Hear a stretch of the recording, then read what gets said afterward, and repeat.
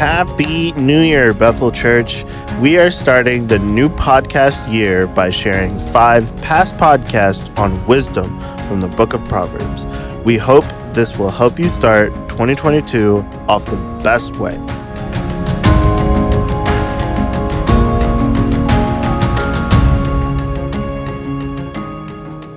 At heart, I am a pragmatist. Function over form every day. It's just who I am. So I really dig Proverbs.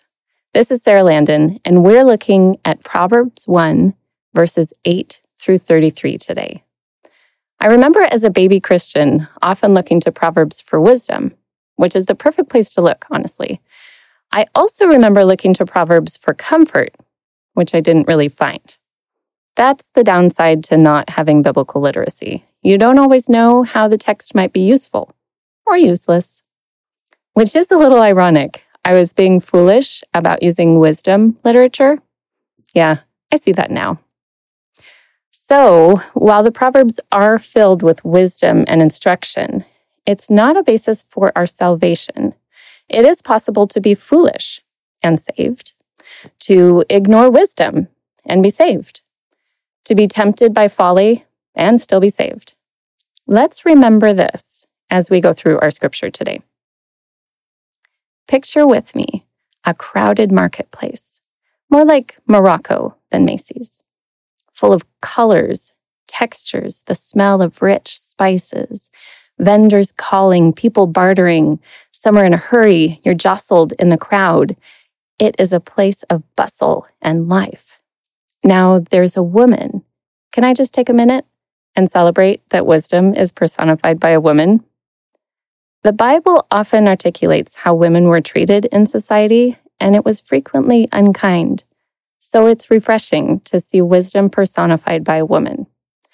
One of the reasons Solomon may have done this is that the Hebrew word for wisdom happens to be a feminine word, like the word for time in German or guitar in Spanish. It doesn't mean women are inherently wise, just like when folly is personified by a woman. It doesn't mean women are inherently foolish, but I still think it's cool. Okay, back to our marketplace. There's a woman calling out. Her voice is among the tumult and noise. It is definitely there. She is calling, but it can be drowned out. In the Tri-Cities, we don't experience the noise of the marketplace regularly, but we definitely have the noise of entertainment, the noise of social media, the noise of news. Where do you hear the voice of wisdom in the midst of the noise? Well, I know you're listening to this podcast, and we're reading God's Word together. How about people in your life? Do you have those who call out wisdom to you? My parents aren't very religious, but upon reflection, they have been a great source of wisdom for me. One of my dad's many sayings is, if at first you don't succeed, try again. In college, I studied abroad in Germany. Upon arrival there, I discovered they had no place for me to live, just this temporary apartment over an office, and I called home upset. I was hoping for my mom, but my dad answered. Rather than an, "Oh man, I'm so sorry," I received a, "Well, do you have a place to stay right now?" That's great.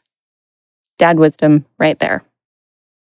Maybe your parents weren't particularly wise, but I'm sure there have been mentors, teachers, coaches in your life who have been that older voice of wisdom and instruction, who have bestowed upon you the riches and honor of showing you the way to go. And if you've lived more than a few minutes, I'm guessing you've also dabbled in foolishness and sin. The quick fix, the shortcut to your desire, the scoffing, the rebellion, despising wisdom for the sake of greedy gain. I've definitely procrastinated so long, a project didn't get done well. I've lied to save face, only to have to fess up in the end to my shame. Or the time I scoffed at a girl in high school on the other side of science class because I didn't think her boyfriend would date her. And she heard me and confronted me. Or the time I didn't really do my homework, crammed all night, and couldn't think straight for my chemistry test because I was sleep deprived. Verses 18 and 19 speak to me through my own experience. These men lie in wait for their own blood. They set an ambush for their own lives. Such are the ways of everyone who is greedy for unjust gain. It takes away the life of its possessors. We think the shortcut is enough, even better than the long way around. And we find out the hard way.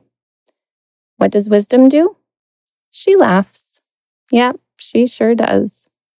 Now remember, this is wisdom personified, not God. Please don't read this as God mocking you when terror strikes. It doesn't say that. It does say that wisdom mocks you, though. And it sure does, as we see the contrast of what could have been if we had only chosen her path. I've heard it said that when we live for self, the end is death. But if we die to self, the end is life. Following wisdom can be hard. It can take discipline, patience, humility, selflessness. But it comes with rewards. Maybe not right now rewards, but eventually. May we all take away some wisdom each day we're in Proverbs.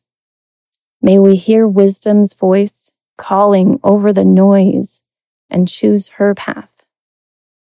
Would you pray with me? Lord, I'm so grateful for your word. Thank you for making wisdom plain and accessible. Thank you for the wise people you've put in our lives who have pointed us to your truth. Lord, help us walk in wisdom, even though it means doing the hard thing. And let us rely on your spirit of wisdom to guide us as we go. Amen. Thanks for joining us today. Listen in tomorrow as we encourage each other through God's Word. If you haven't already subscribed, please do so because we would love to continue to grow with you. We'd also like the chance to connect with you. If you go to bethel.ch, you will find all sorts of ways to serve, worship, and learn together. We can't wait to learn more together tomorrow, but until then, stay classy, Bethel family.